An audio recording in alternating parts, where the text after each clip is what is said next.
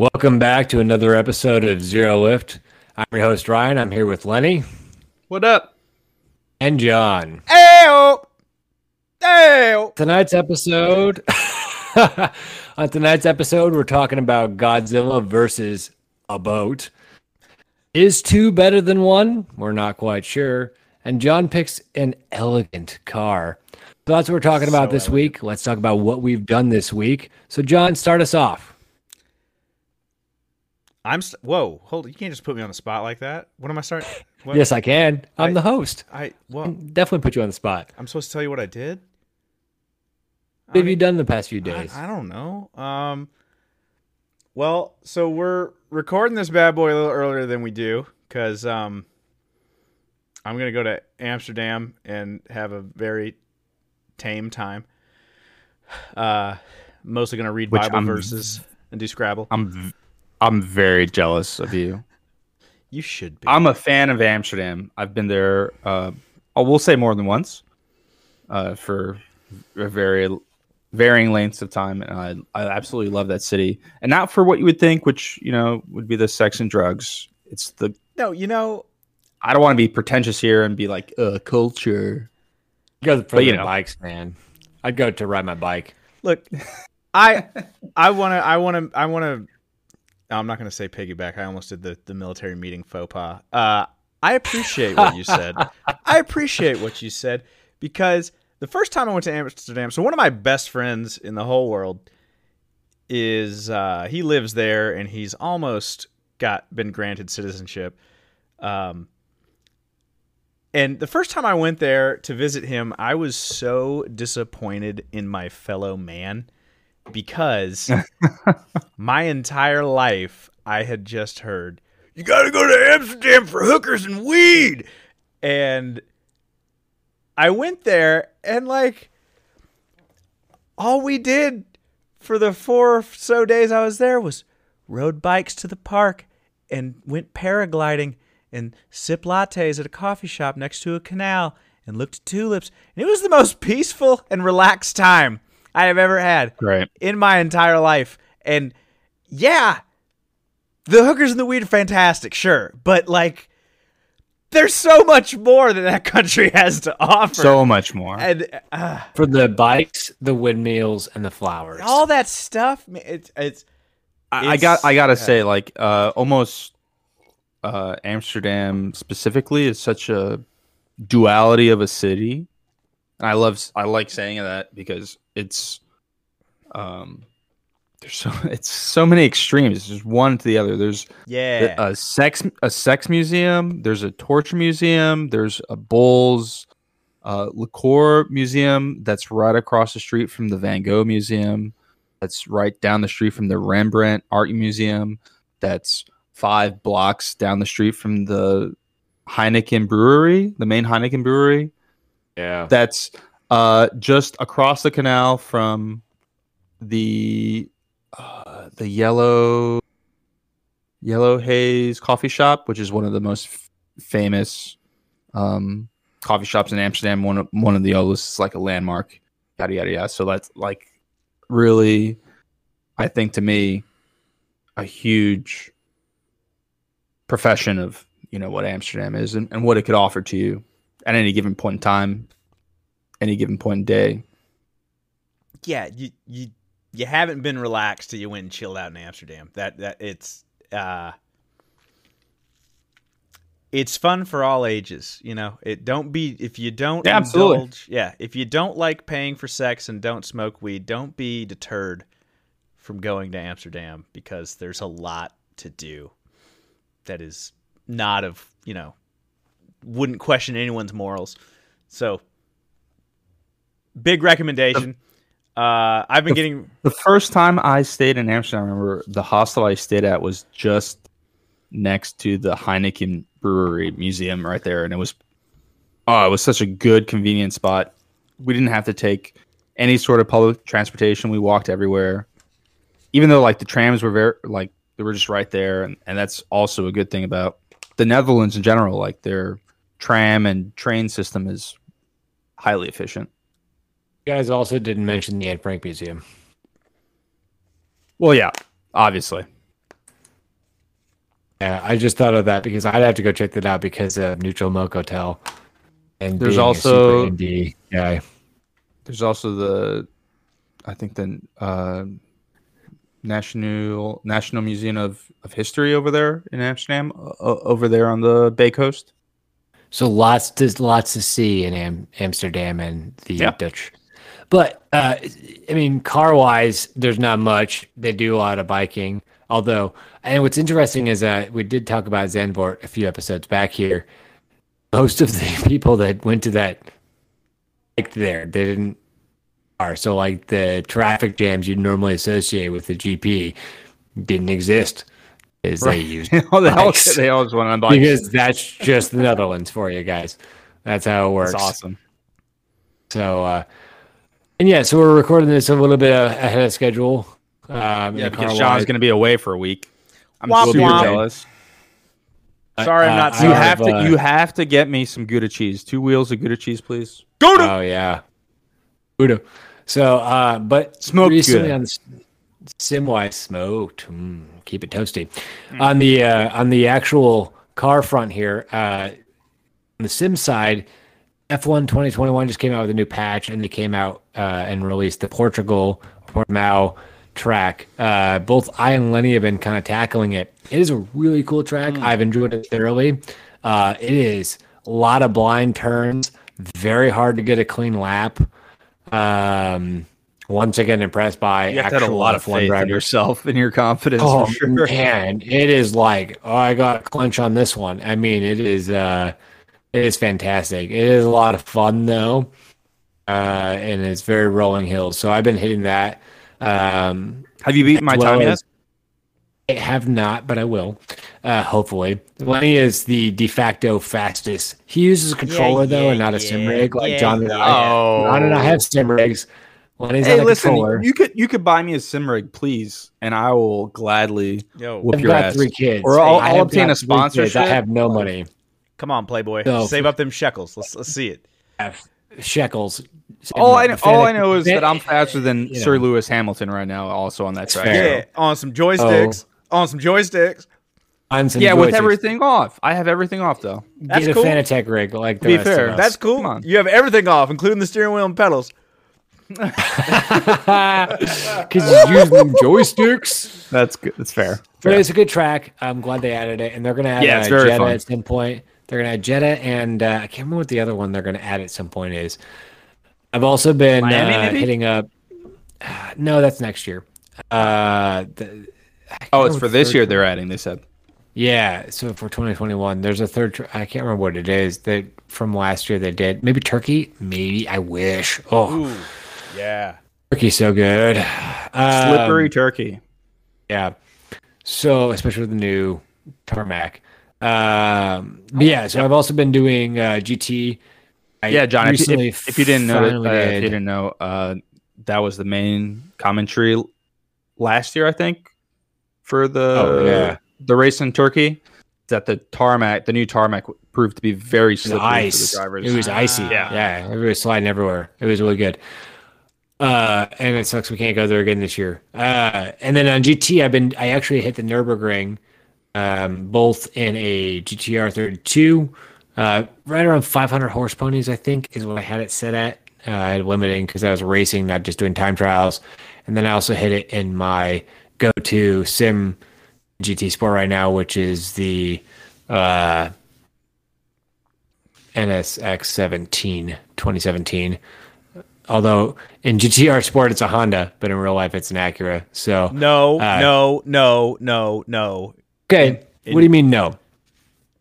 It's only an Acura in the United States. In real life, it's a Honda. Well, I called out the Honda guys properly at the dealership then. Good deal. Okay. What do you mean you so called I out- called because I told him. So I was at a Honda dealership looking for a new minivan because I'm a dad, so I have to look out minivans. And I was telling them about the Honda, and they were like, "It's the Acura," but that's because in America they would sell it as an Acura. They don't have it at the Honda dealership in America, so that makes sense. Yeah. But everywhere on the internet and also on GTR Sport, it's Honda. And so for me, that's what made sense. And I was confused about that, so thank you for correcting that. So GTR Sport is a Japanese video game.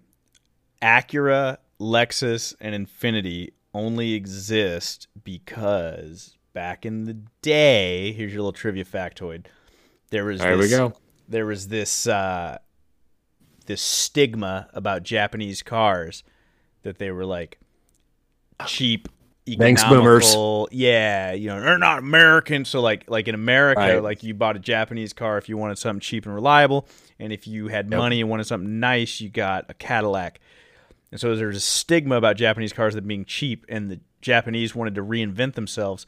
So they basically just pulled a hoodwink on the U.S. market, and they invented luxury brands. And if you buy that same car anywhere else in the world, it's a Toyota or a Honda. It's not an Acura or a Lexus. Lexus doesn't exist Or outside an of the USA. Yeah, for Infiniti. It's the same car. That's Right. amazing. Like, yeah, they use nicer leather and stuff in the U.S. Sure. on those models, but in Japan, you just buy the nicer trim Toyota. You don't. So buy a basically, Lexus. the trim level's already higher in America, but otherwise the chassis and the engine and No. what makes the car. But what I'm saying is like that model, like it might be like the NSX, for instance. There's no Honda NSX in America. It was always an Acura NSX because that's like their supercar, all that crap. But Right. it's a Honda NSX anywhere else in the world. It's only an Acura because in America we couldn't fathom paying Ferrari money for a Honda. But Honda money for an Acura, yeah, that's a luxury car. But in Japan, Interesting. in Japan it's a Honda NSX. Or like in the case of my Lexus GX 470, anywhere else in the world, it's a Toyota Land Cruiser Prado 100. Boom. Interesting. Yeah, because if you type NSX into Google, it will pop up Honda NSX. But then over here on the sidebar, it says Acura NSX, probably because I'm in America. And people also ask on Google, is NSX Honda or Acura? And so the Honda NSX marketed in North America as the Acura NSX, the two-seat mid-engine coupe sports car manufactured by Honda. So, America, you got hoodwinked by Japan once again. And it worked. It worked really well. It Yeah. worked really well. We bought it hook, line, and Fantastic. sinker. And that's why there were so many buyers for the Lexus LFA, right? Instead of the Toyota LFA. That's hilarious. I mean, So I would argue nowadays, like the economy has globalized to the extent that I don't think that stigma really exists. And I would say we've gone the opposite direction, and most people think American cars are pieces of crap, and that you can rely on Yes. Japanese cars. But once they've already started the brand and the infrastructure and all that crap, like why take it down? Well, and I actually just had a discussion with my brother about trucks tonight, and I was like, "Well, why don't you get like a Toyota Tacoma or whatever?" And he's a contractor, so he like puts legitimate concrete and heavy stuff in the back of it. And he said they're great for like, because I was talking John about how you just go schmobbing in the back hills of the Appalachia with yours, and he said, "Yeah, they're good for that. They've got a really good floating suspension, but like once you put weight on them, they don't do shit all." And so he was talking about getting a Chevy truck because of comparative to Ford or Dodge Ram, for example, and why that's most legitimate for him for what his actual business is, which is moving heavy stuff and how the suspension is set up. He's talking about magnetic suspension, how it's loose versus hard depending on the amount of weight on it, which is pretty cool. So America still does trucks pretty decent. But Yeah. apparently the Japanese trucks are good, but they're not good for doing hauling. Well, And I trust Kyle on that because he knows what he's talking about. American, and I'm not a truck expert. I love my Taco, which is Toyota. But I'm not doing heavy work on that. I'm getting weird on Hey. some trails and taking my motorcycles to the track. That's pretty much why that truck exists in my life. But Japanese, they don't, a Tundra is the biggest truck Toyota makes, and it's about the size of an F-150. So you're talking 250s, 350s, dualies, turbo diesel, stuff like that. Like if you really need to do some work, Power strokes. right? If you really need to do some work, then yeah, the bigger American trucks are kind of what you're going to go to. I would just say that most people that think they need those kinds of trucks Don't at all. Correct. But that's an episode That's an episode of the future. Why are you buying a 350 when you live in suburbia and are a stockbroker? Don't do that. Anyways, so Lenny, What are we here for? we're here to talk about what we've done this week in cars, and we've got sidebarred. But it's good conversation. That's what you're here for, folks. But Lenny, what have you done this week? What are you going to do over this weekend by the time this episode drops when John's in Amsterdam? Woo! All I'm going to do this weekend is put in laps on the F1 game and set the bar extremely high for all you guys. Because I've noticed that I am beating both of you in every single track that we posted laps on. Mistakes. And so I'm going to dominate. That's all I'm going to do. I'm going to dominate from the gate. Yo, I'm not going to lie. You guys are going to kick my ass. I'm taking a week add off. 5 seconds. We should add 5 seconds every Lenny's time. And you know what? On the stakes. I'll even put a handicap on it. I'll only do 3. I'll limit myself to the first 3 laps on every track, and just post that lap. You won't. Oh, jeez. I don't even want you to do that. Don't do that. Don't do that. I'm just gonna pull it out on you guys. Look, I'm 0.3 off you on Monza. Okay, I'm in there. Great. Dog. Great. So then it'll prove competitive. Also, I'm just interested what happens to your times when you get a sim rig. Like the adults here in the room. Yeah, I don't know. Maybe you'll be faster. Maybe you'll be slower. But like, I don't really care until you're driving. Well, normally though, sim rigs technically usually. How much did your sim rigs cost? Well, hold on. Well, I mean, okay. Like, so how much should I be paying? How much should I be paying for a sim rig? It depends. Generally speaking, really quick. You know what? This is like, good. We should talk about this. No, screw it. We're going to talk about this. Let's talk about it. Let's just say I want like middle of the road, not high line, high end, and not bottom barrel. Like okay, so right, how much am I looking at? I would say do Ryan's setup. Ryan, take it. Okay, so I have my pen out. I'm taking notes. I have the top tier you can go before you got a John level. I don't have kids and I have money to just splurge on. That's me. Yeah, that's me. Please, I'm a reasonable person. Okay. I'm a reasonable person. A reasonable person. You work your 9 to 5s, you retail, restaurants. You hate your life type of job, but you want to get into some racing to save your sanity. No. I got you. I'm more of the person that I don't have any cash in my bank account. Most of my paycheck to paycheck is in Bitcoin. I'm looking 10 years down the road, and so. Hopefully you get a living reasonably, but I would like to enjoy my own stuff. Look, you're trying to pull a Warren Buffett, and you're never going to have Berkshire Hathaway. That's cool. But regardless, here we go. So you're living paycheck to paycheck. You don't necessarily like life, but you want to get sim racing. There are 3 brands to look out for in that price scale. There is Logitech, there is Thrustmaster, and there is Fanatec. Those are the 3. And I just listed those. Keep going. Should. As do I. Listed those in cheapest to most expensive. Okay. Now, Logitech you can find at any of your Targets, your Wally Worlds, and or your Best Buys. Thrustmasters you're probably not going to find in store. You Amazon. can just not grab it. Yeah. Amazon, but Thrustmasters out there. But you won't be able to just walk in and buy one. And then Fanatec you will buy from their site. Period. End of discussion. Price points? Now, price points are 300, 500, 700 approximately. Logitech is the 300 to 400, Thrustmasters 5 to 6, Fanatec 700 to 1,000. Is that 1,000 for the like a full kit? Everything that I would need? What I bought was the F1 bundle for the PlayStation because I am a casual PlayStation and don't have PC Master Race. However, my Fanatec, right? Fanatec is. Yeah. I brought mine was $700 and it was the F1. It's an F1 steering wheel. With the CSL Elite 2, which is basically, so this is the thing. Basically, and it came with pedals as well. The actual CSL Elite 2, which is, when you look at a rig, you have your wheel, you have what makes the wheel do the things, aka the direct drive or the belt drive, makes it aggressive and feel like a car, and then you have your pedals.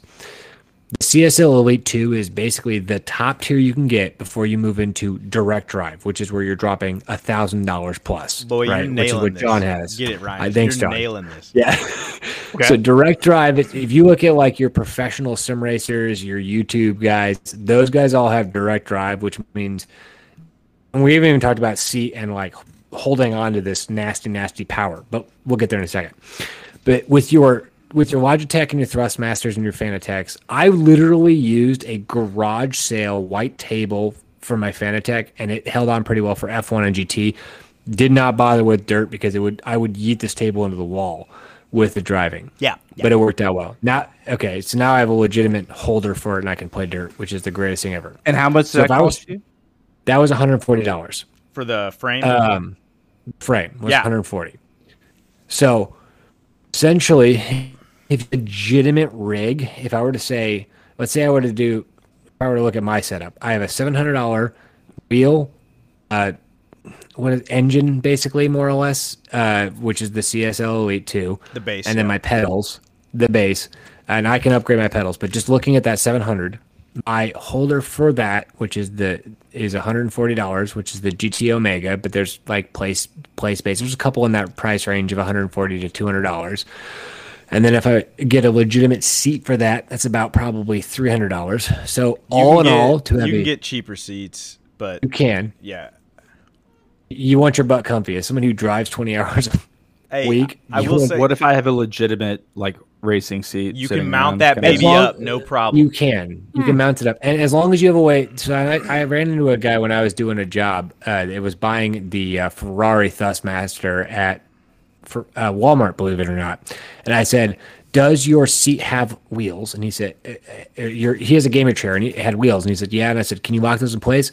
And I explained to him that, like, think about it. You are driving your car, your real life car, at 150 miles per hour, and you need a brake to get down to 50 miles per hour. How aggressively are you going to hit that brake pedal? You're going to push your chair backwards if you're going to brake properly and hit the braking points you need to brake on any sim game. It does not matter what you need, right? So as long as you have a way to keep a good gaming chair in place, you can ghetto rig it. Like right now, I've got a chair I remove the wheels and I put it on wood planks. It works.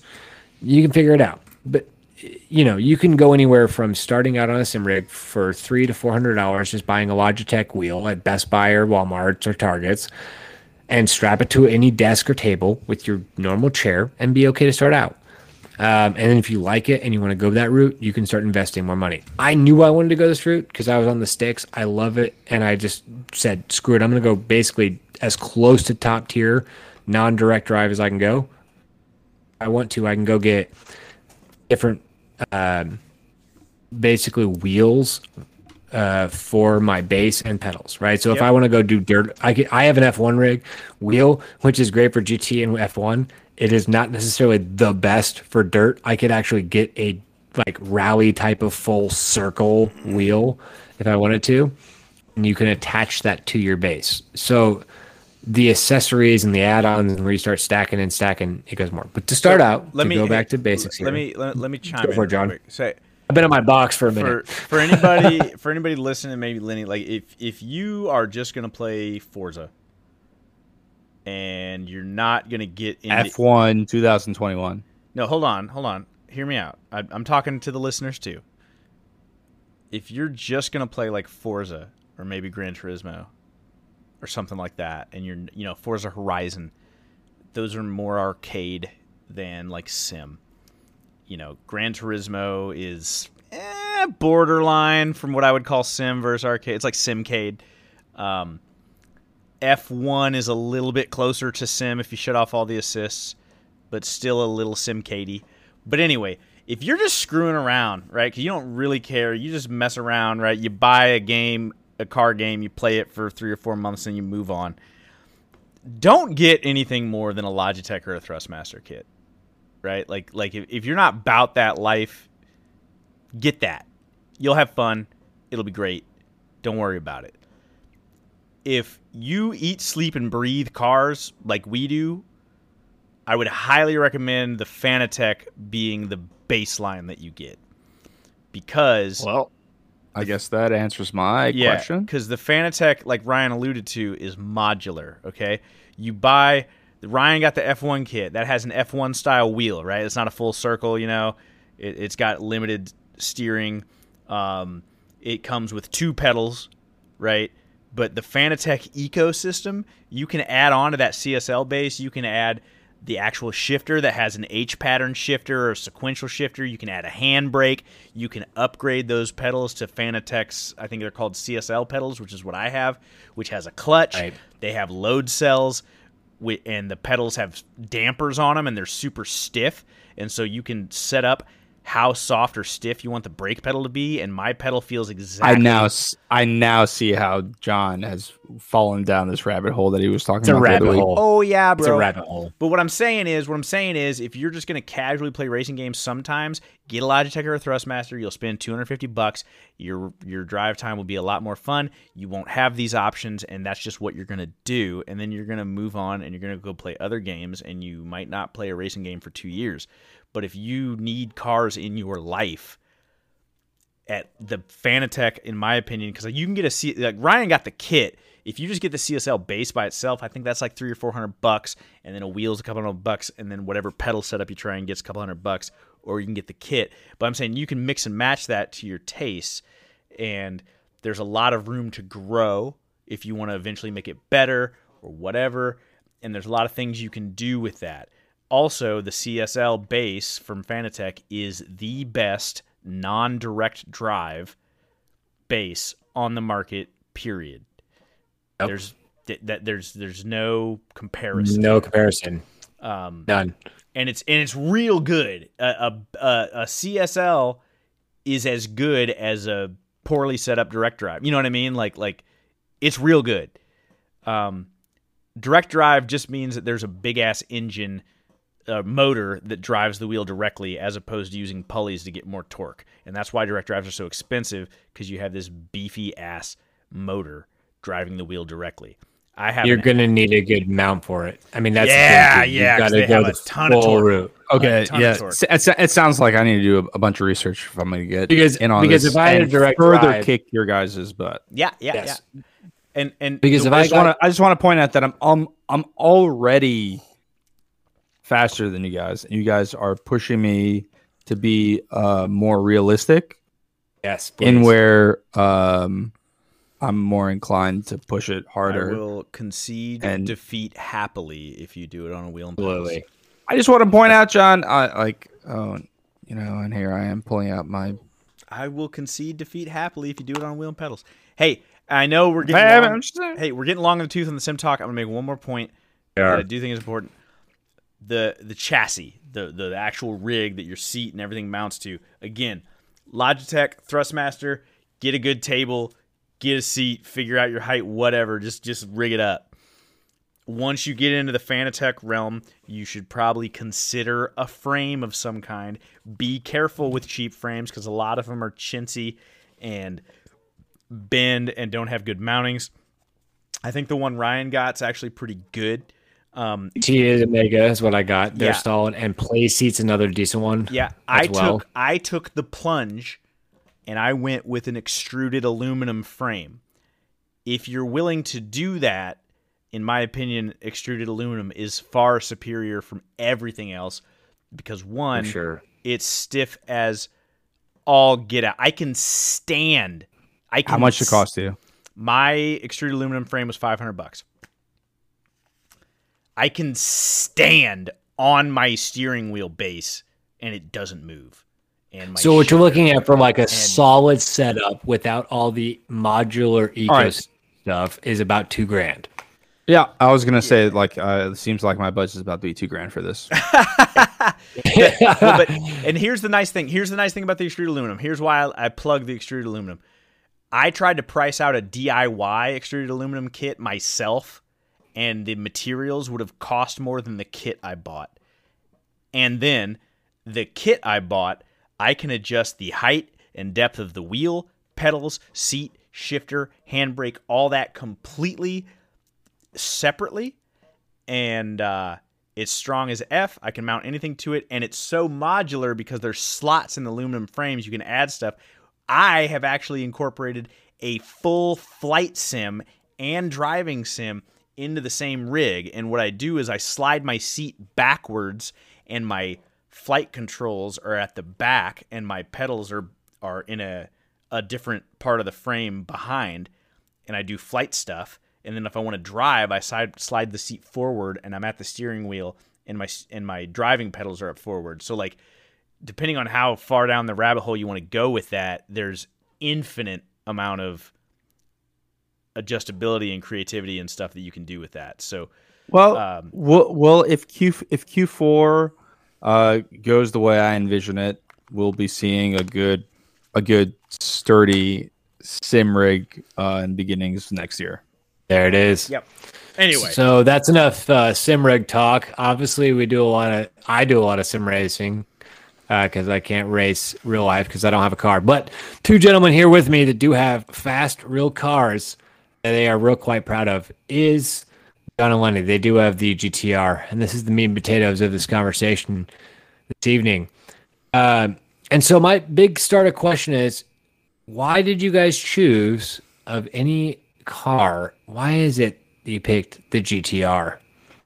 Specifically the 32, because you both own the same chassis, the BNR 32 to be exact. What is it that make that? Lenny, you want to start us off? Yeah.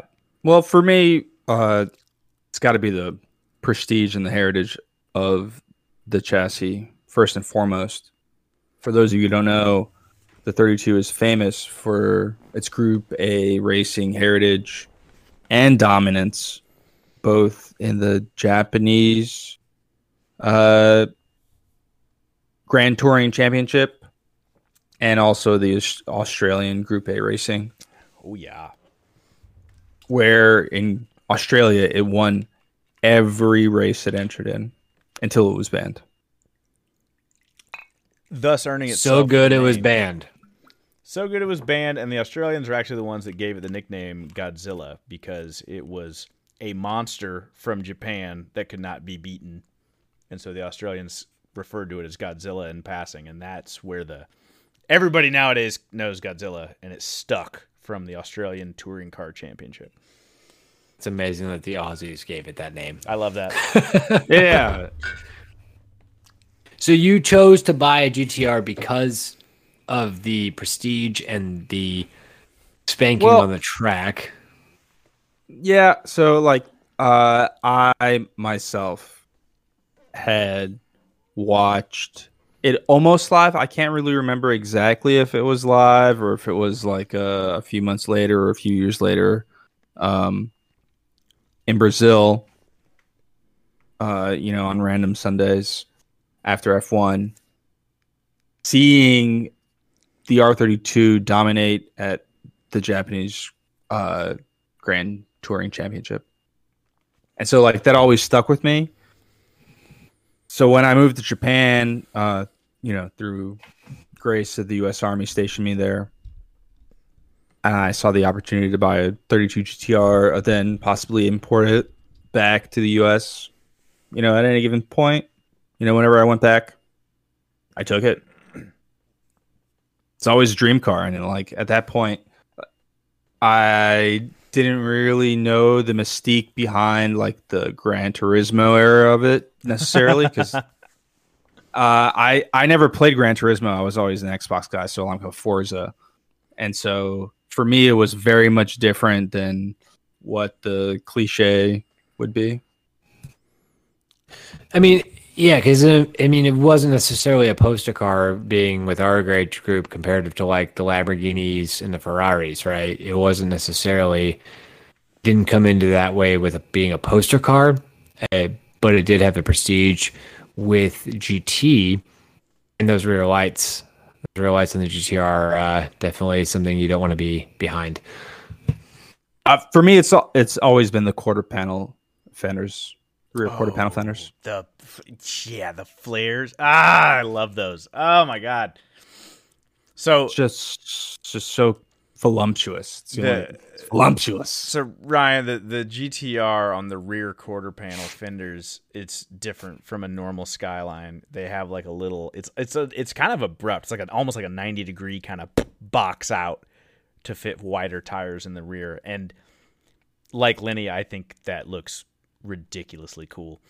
Yeah.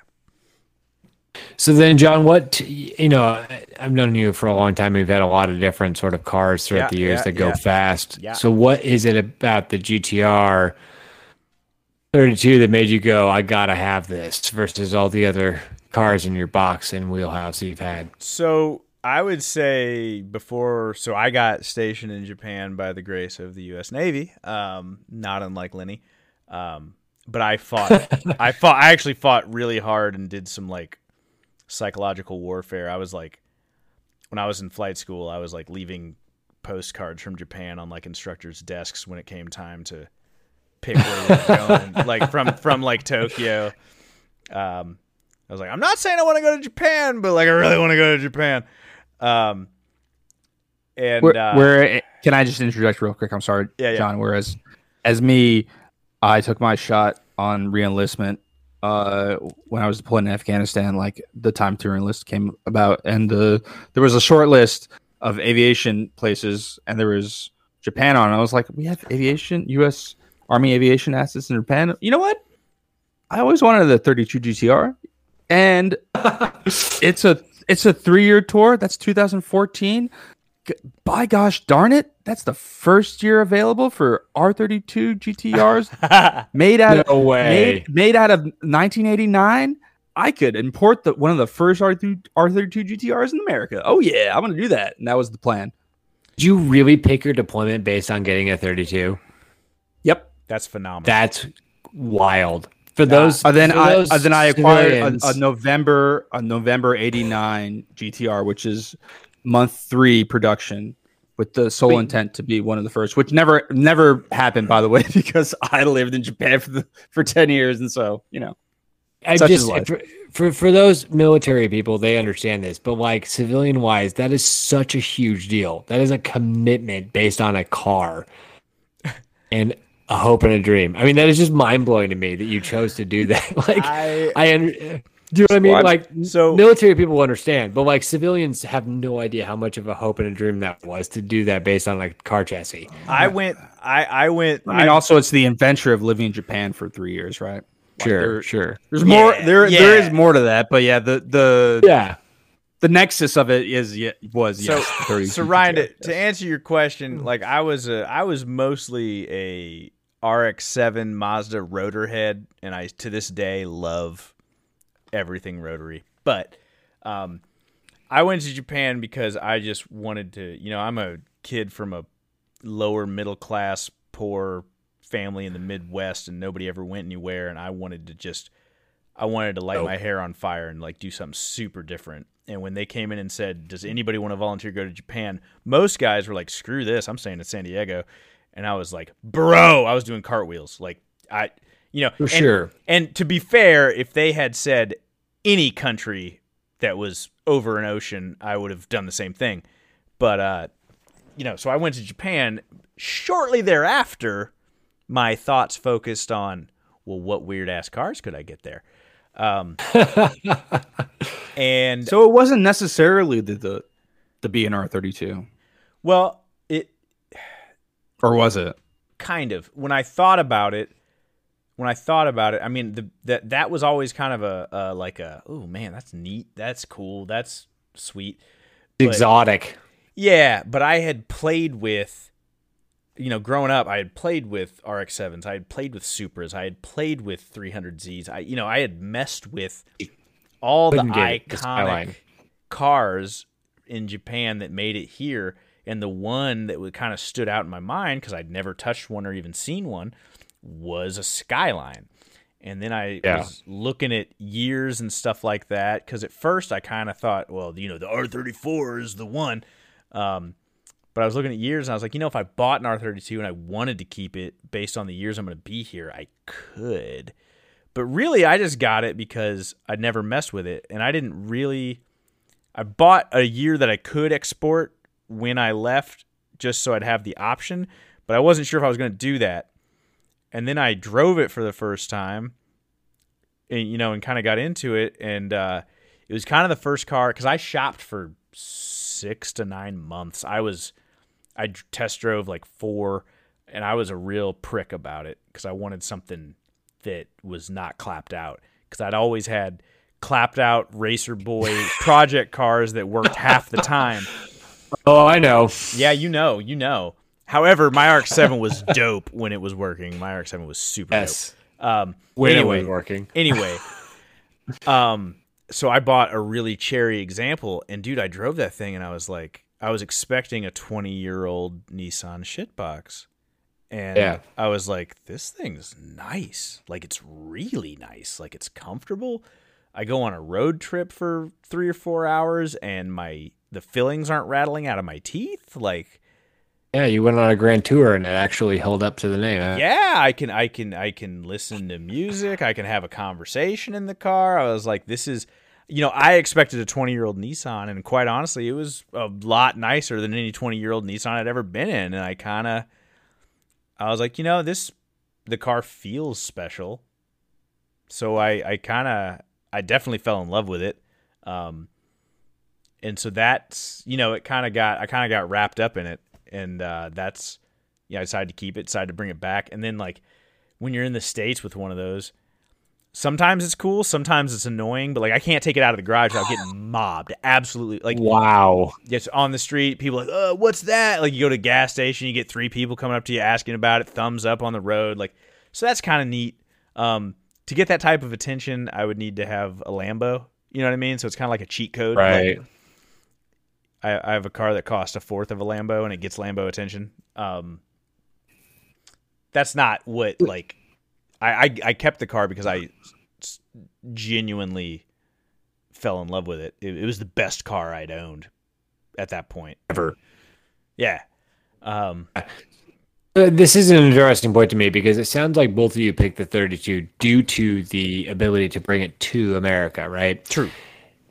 And so I think that's part of the prestige of this particular car, right? Because, like you said, you've worked on all these other Japanese or JDM supercars to some degree, like your Supras, right? And your Honda Civic Type Rs or something like that you could get in America to a degree.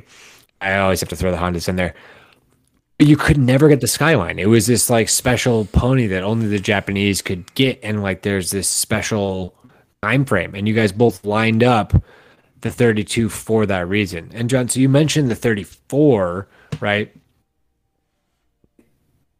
The other thing well as there's a 33, and that was kind of in the intro I talked about a boat, and we've talked about how the 33 you guys mentioned it's a boat.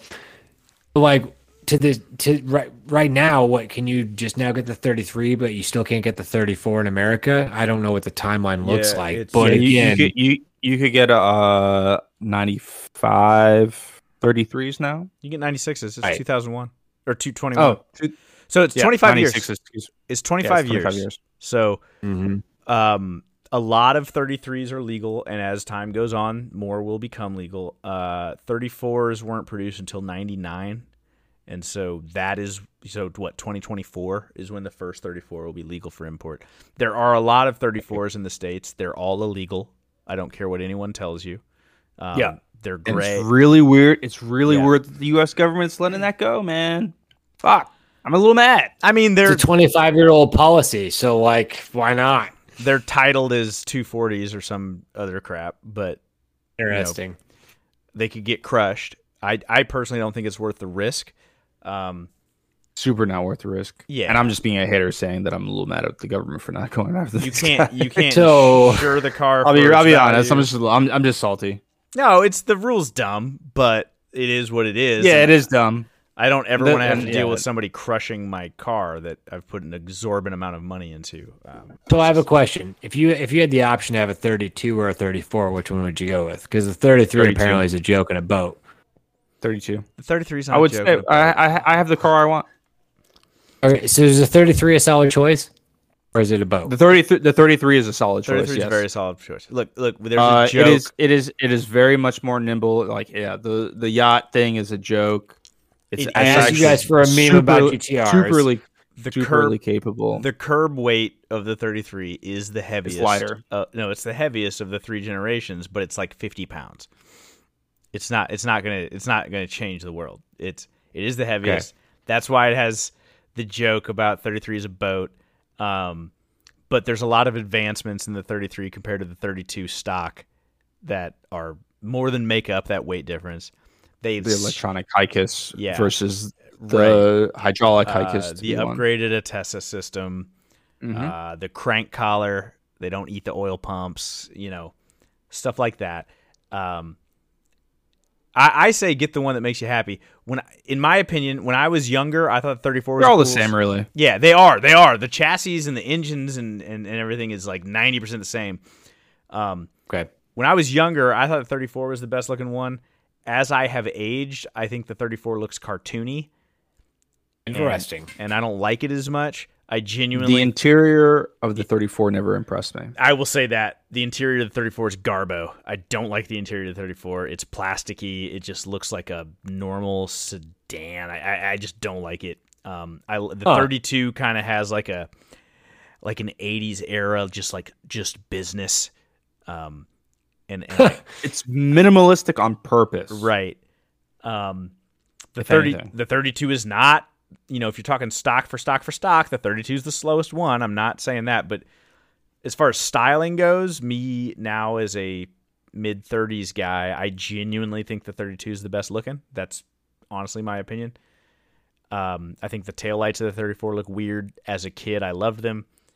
It's just like, I could eat ice cream 3 meals a day when I was a kid, and now the thought of that makes me vomit. It's just changing tastes.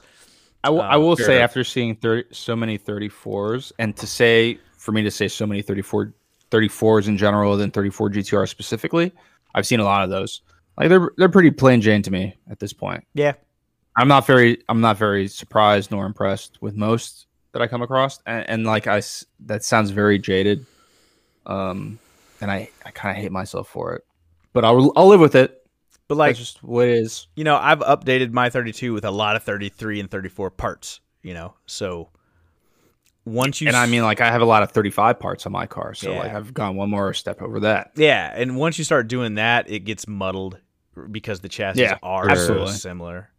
Is that normal in the kind of click of the Skyline to do that, where you're just kind of like hybriding it out at that point?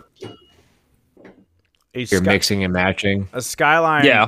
A Skyline is one of the most tuned cars on the planet, right? So like the amount of shops and aftermarket support and just parts that are available for it is through the roof.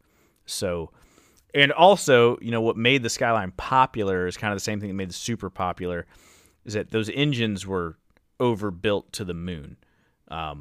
So, making 500 horsepower on stock internals is not a tall order. It's pretty run of the mill. It's pretty mild. Yeah. The myth that a stock engine makes 1,000 horsepower is complete myth, complete story time. But the rotating assembly, it'll make that power for a second. Yeah, for a drag pull.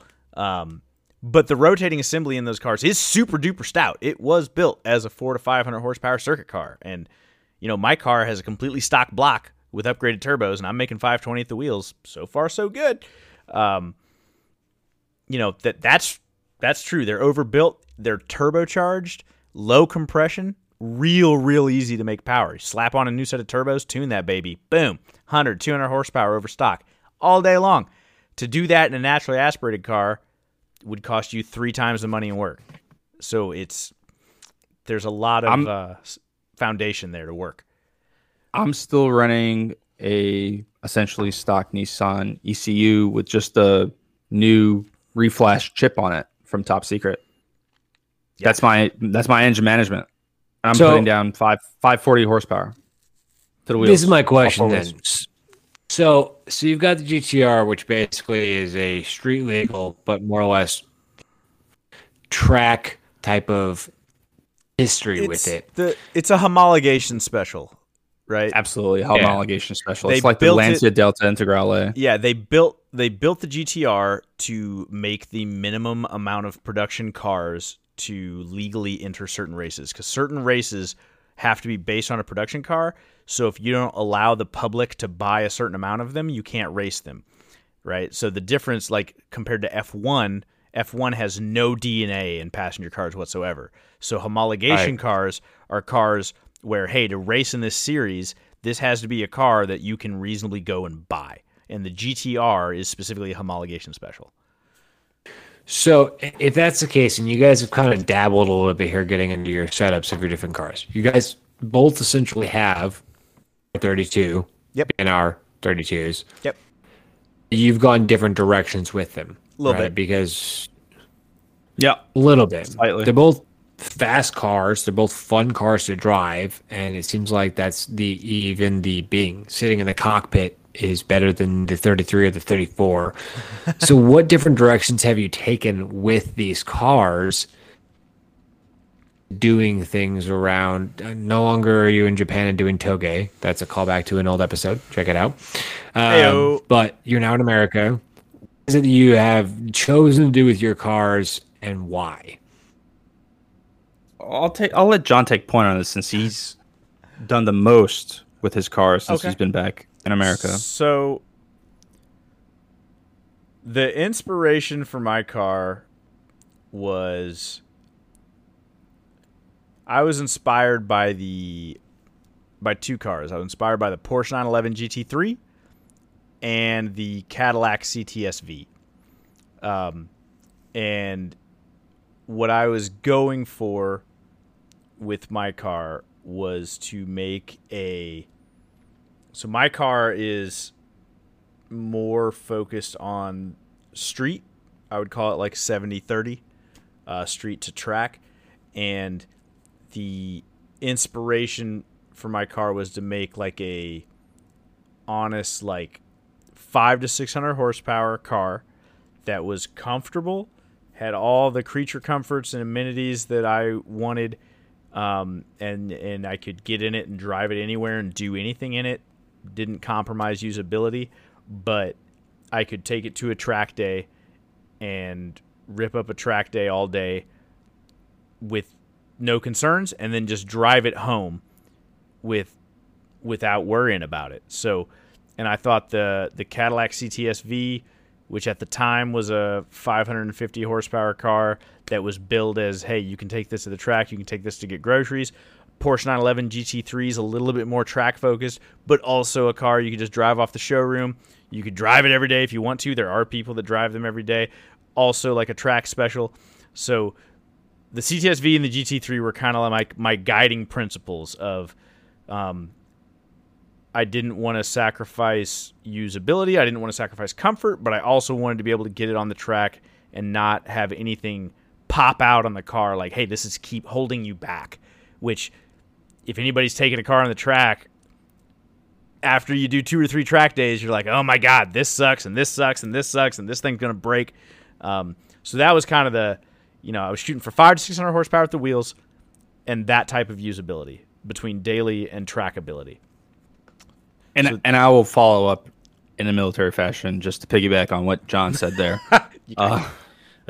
Gross. I also had the same sort of mentality and intention with the GTR. First and foremost, upon its purchase, the car was already sort of prepped in that sort of fashion, that sort of street track fashion. It was street registered, but had very track specific sort of upgrades and modifications done to it, i.e. What's called the Brembo F40, F50 brake upgrade system for the GTR, where it's essentially like what the name is the Ferrari F40 brake system. Brembo brake calipers, brake rotors on it. And also it like had welded cage. It's very, very track focused, but still street prepped. And so I sort of just expanded on that sort of ideology throughout my ownership and stewardship of it.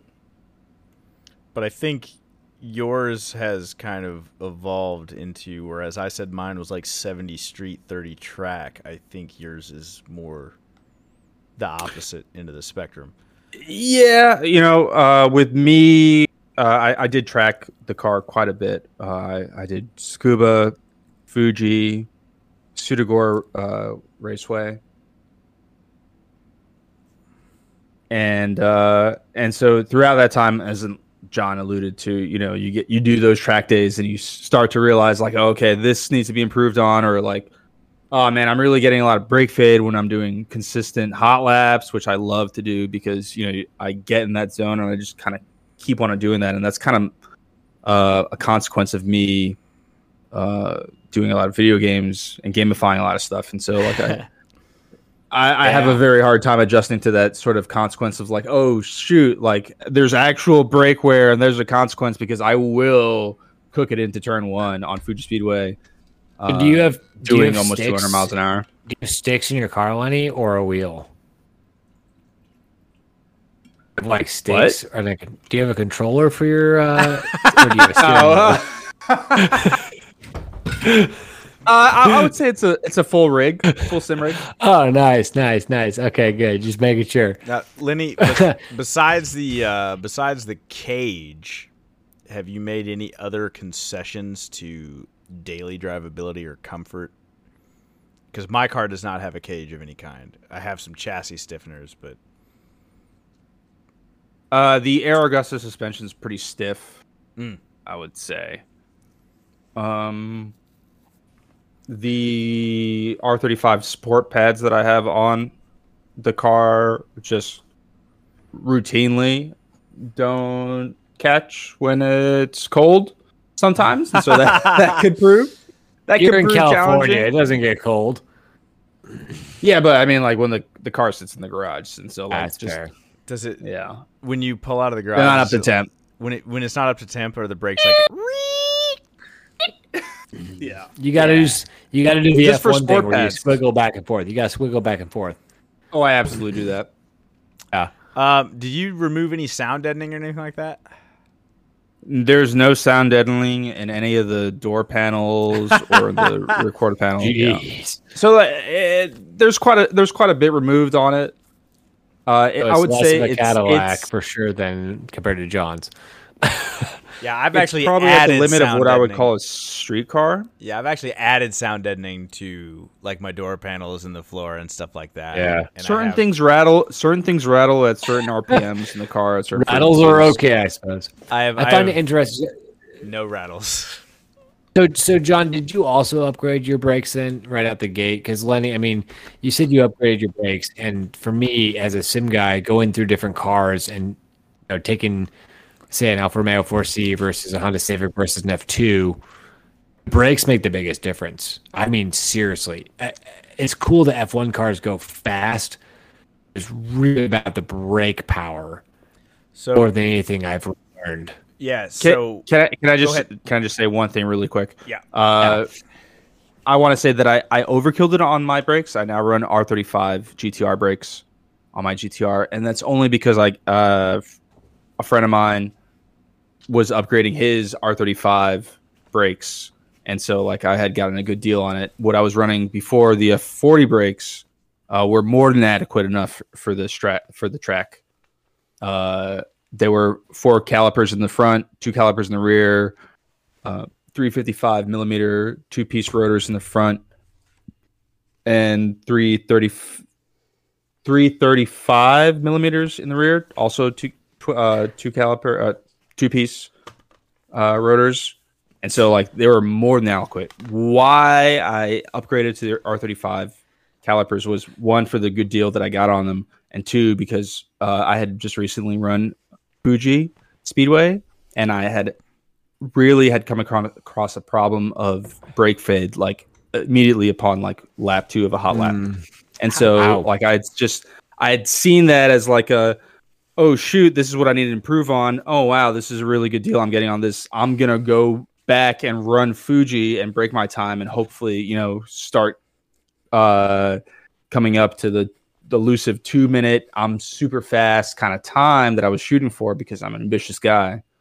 But, never really quite happened. I never got there. So my GTR, when I bought it, had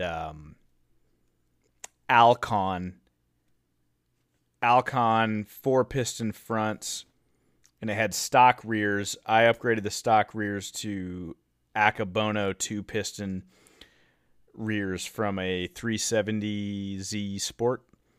So I've got 355 millimeters up front and 350 millimeter. Everything's 2-piece rotors. I haven't experienced fade, but because I do run relatively mild pads, I have smoked the pads on quite a few occasions. But I haven't actually. I run Castrol, the SRF, holy crap, fluid, and I haven't really experienced fade. I was a fair bit slower than Lenny around Scuba because I was just scared of binning my expensive car, and that was just all in my head. It's all a mental game. Yeah, I can keep up with our gang pretty damn well on the Toge. And I remember one time in particular, I pulled up to the toll station on the Toyo Mazda Turnpike, and there was smoke pouring off of my brakes, and the lady at the toll station thought my car was on fire. And I was like, no, it's good. Told us the story. Yeah. That was also in the Toge episode. Yeah. So, it's funny. It's funny. I'm kind of known to be Captain Slow amongst our driving group in Japan. The James May of the group. Yeah, very much. Yeah, that was my nickname. It's funny. On the Toge was yeah, Captain Slow, but on the track, I think I held it above on the top. I was on top every time. No, you held it down. I cannot wait for you. You held it down. I can't wait for you to get a sim rig. It sounds to me. Go ahead. The GTR is an amazing car. That's a fun one. So basically it's very moddable. The community around it's super supportive. And due to it being kind of like this hidden gem in America, it is this fancy thing to have where you get Lambo attention for car fanboys, but you don't have to spend Lambo money on it. But you can if you want to mod it out. But upgrade the brakes for sure. Because if you have a fast car, upgrade the brakes. That's the stock brakes of the regular R32 GTR are not very good if you're gonna go for a track day.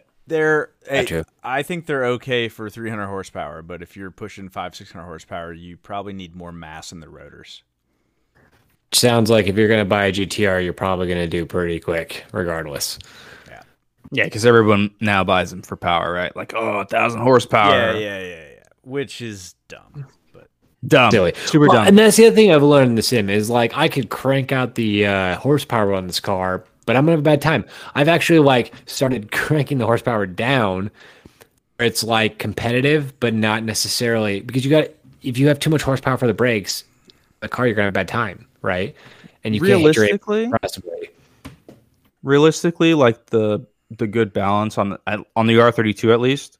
In terms of power, is somewhere between 550 horsepower and 650 horsepower, I believe. Yeah. And I think that's a good school of thought there. And I think that's true. I think it's funner to drive slow vehicles fast than fast vehicles slow. And I have 2 bikes with over, mid 100s, 130, 150-ish horsepower. And I have a Supermoto with 70 horsepower, and guess which bike I have the most fun on? Just throwing that out there. Right.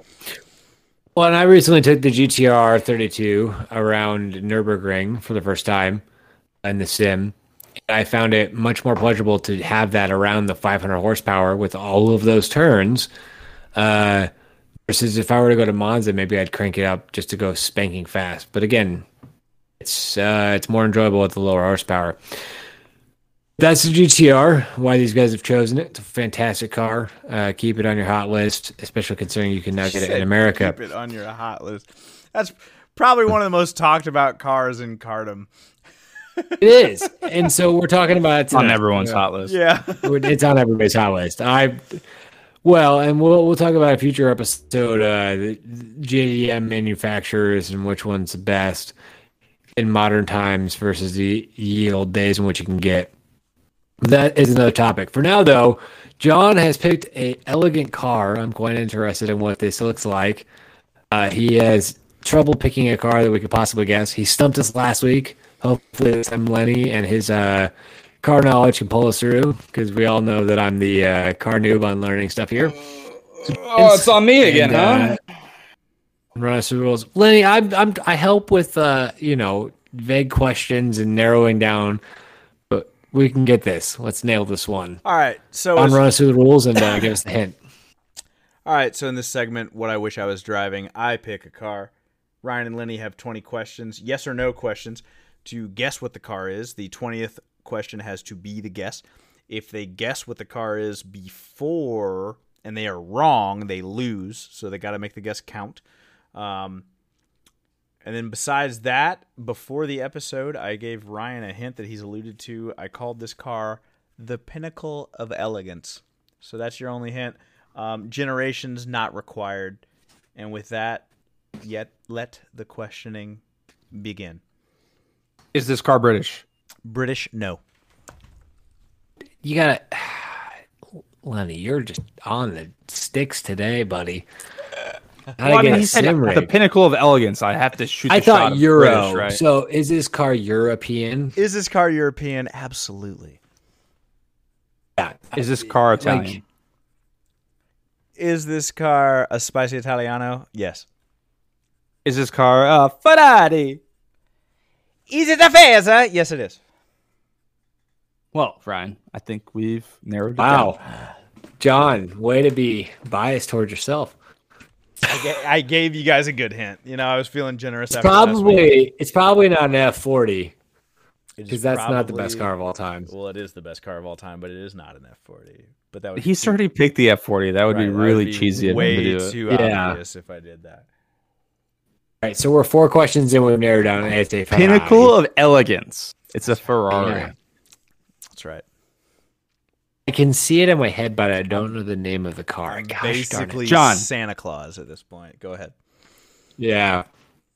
Does this Ferrari share part of its name with a well-known American muscle car? Ooh, I No. like that question. Okay.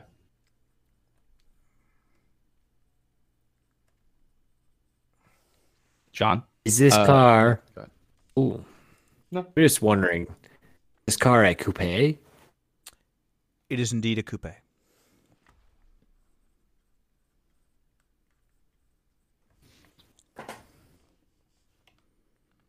Was this car built before 1970? No.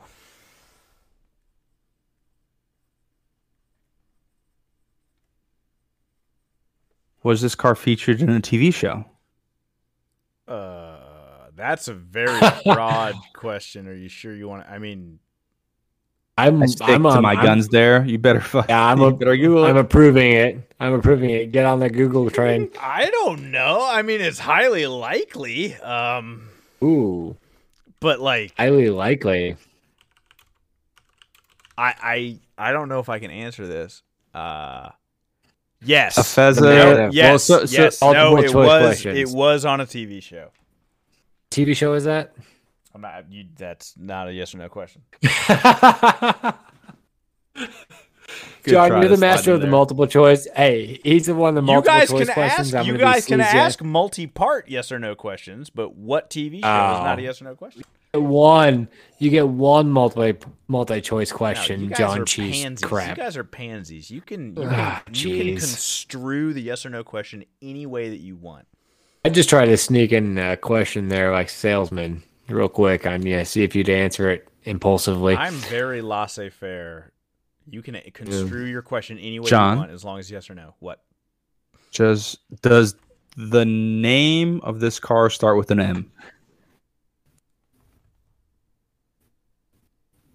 Or the lettered part of the name does it start with an M?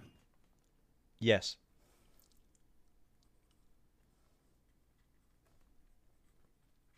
Honey, you're on something. Look, you got this one. John, was this car featured in a Bad Boy film? Going back to Google. Yeah, I gotta go to Google on that one. And that's Bad question Boys. 10. I believe it was, yes. Do we get another hint at question 10? Have we established No. that as a rule set? Damn it. I don't think we need one. Okay. Are you dialing this in, You Lenny? should ask some more. Yeah, give us the Technical real. question. You know the answer. Give us the real. Yeah. What's the engine on this one? V. Ferrari is a V12 typically.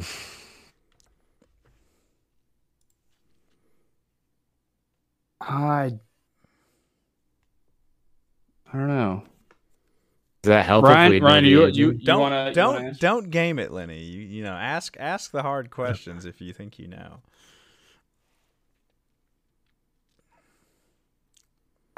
It's got to be mid-engine because it's a Ferrari, so it's mid-engine rule most likely.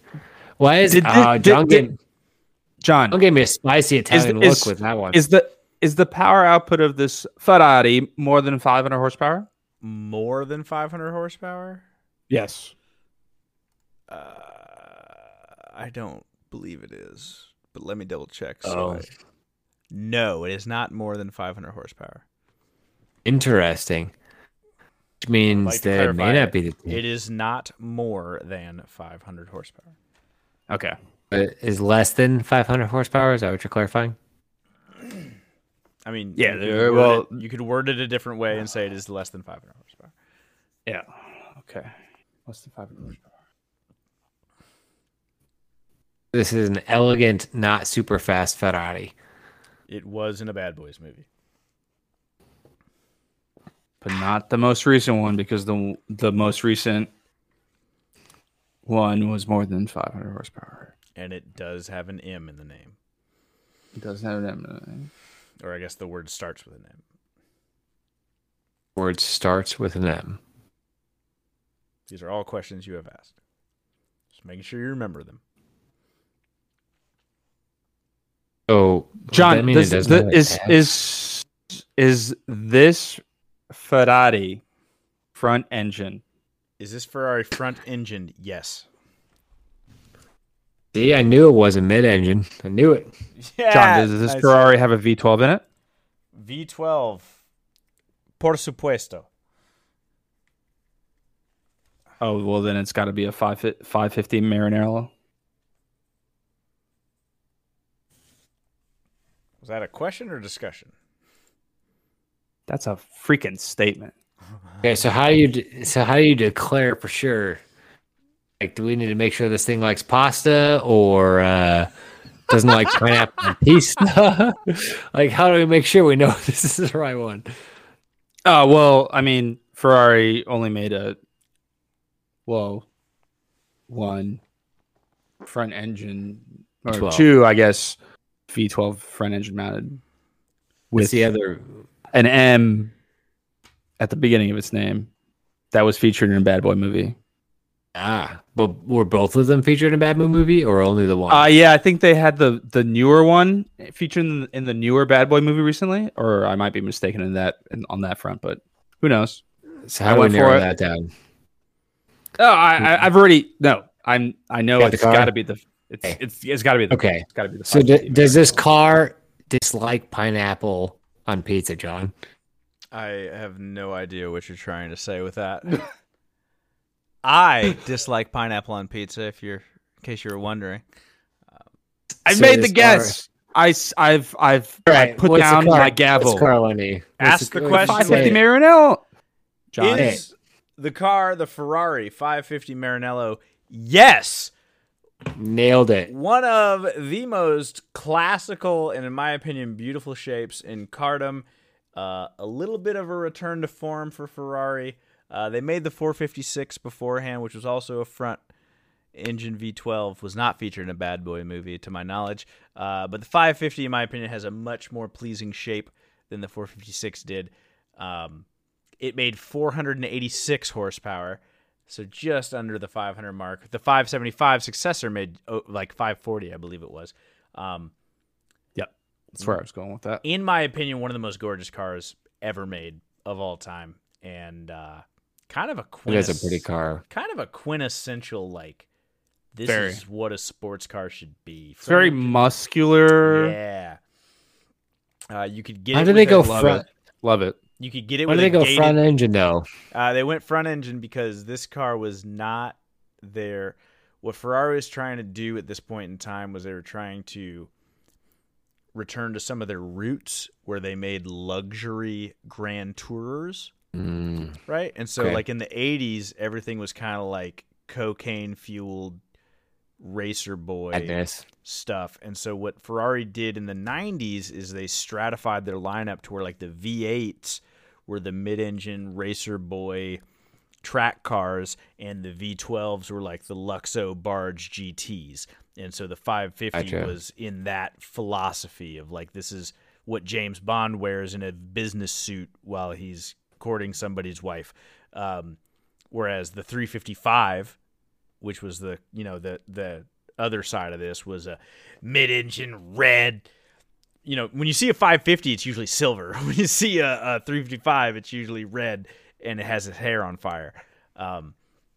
The interior looks really nice. The engine's It's- pretty sexy. Like I said, I like the man, alignment. The of the engine. 555 in black, I think, is super slick. Yeah. I would do the blue or the silver if it was me.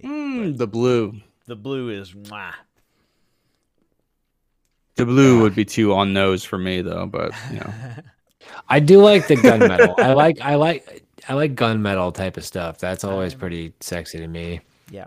See a convertible version of it, chassis number But I 12413. I like Ferrari kind of buttoning up their shirt and putting some cufflinks on and kind of making it a little bit more of a gentleman's car. And I kind The of rear end of that car is also very eloquent, I would say. fantastic ass, just Yeah. fantastic. And you can Good get it with a looking car. gated. You can get it with a gated 6-speed, and those got more and more. I don't know if you could you get a 575 with a 6-speed? I don't think you could. I think the 550 you could get with a manual, but the 575 was all F1 paddles. I don't know. Karimasen. Yeah, but Switching to the semi-automatic because Ferrari basically started that stuff back in the day. it did. John, very good pick on the car this week. Thank you. I'm Of glad what you- I wish I was Car. driving. Glad you Beautiful approve. car for wish I was driving. Absolutely. Glad you approve. Well, I'm spent. That's been a good episode of Zero Lift. We got sidebarred by talking about getting a sim rig for Lenny instead of getting on the sticks. Talked about John and Lenny's GTR, why they chose to drive it, why it's such a Lamborghini in America, even though you don't have to spend Lamborghini money, and the multitude of setups. And a good one. We hope you enjoyed this. If you do, make sure to subscribe. We will continue to post this on a regular basis for you guys. And soon we'll have a Discord set up so those of our followers can join us and have conversations about cars and things like Amsterdam and riding your bikes and tulips. So I've been Ryan. I've been here with Lenny What up? Later. and John. Miss you already. Keep it pinned. This has been Zero Lift. Peace.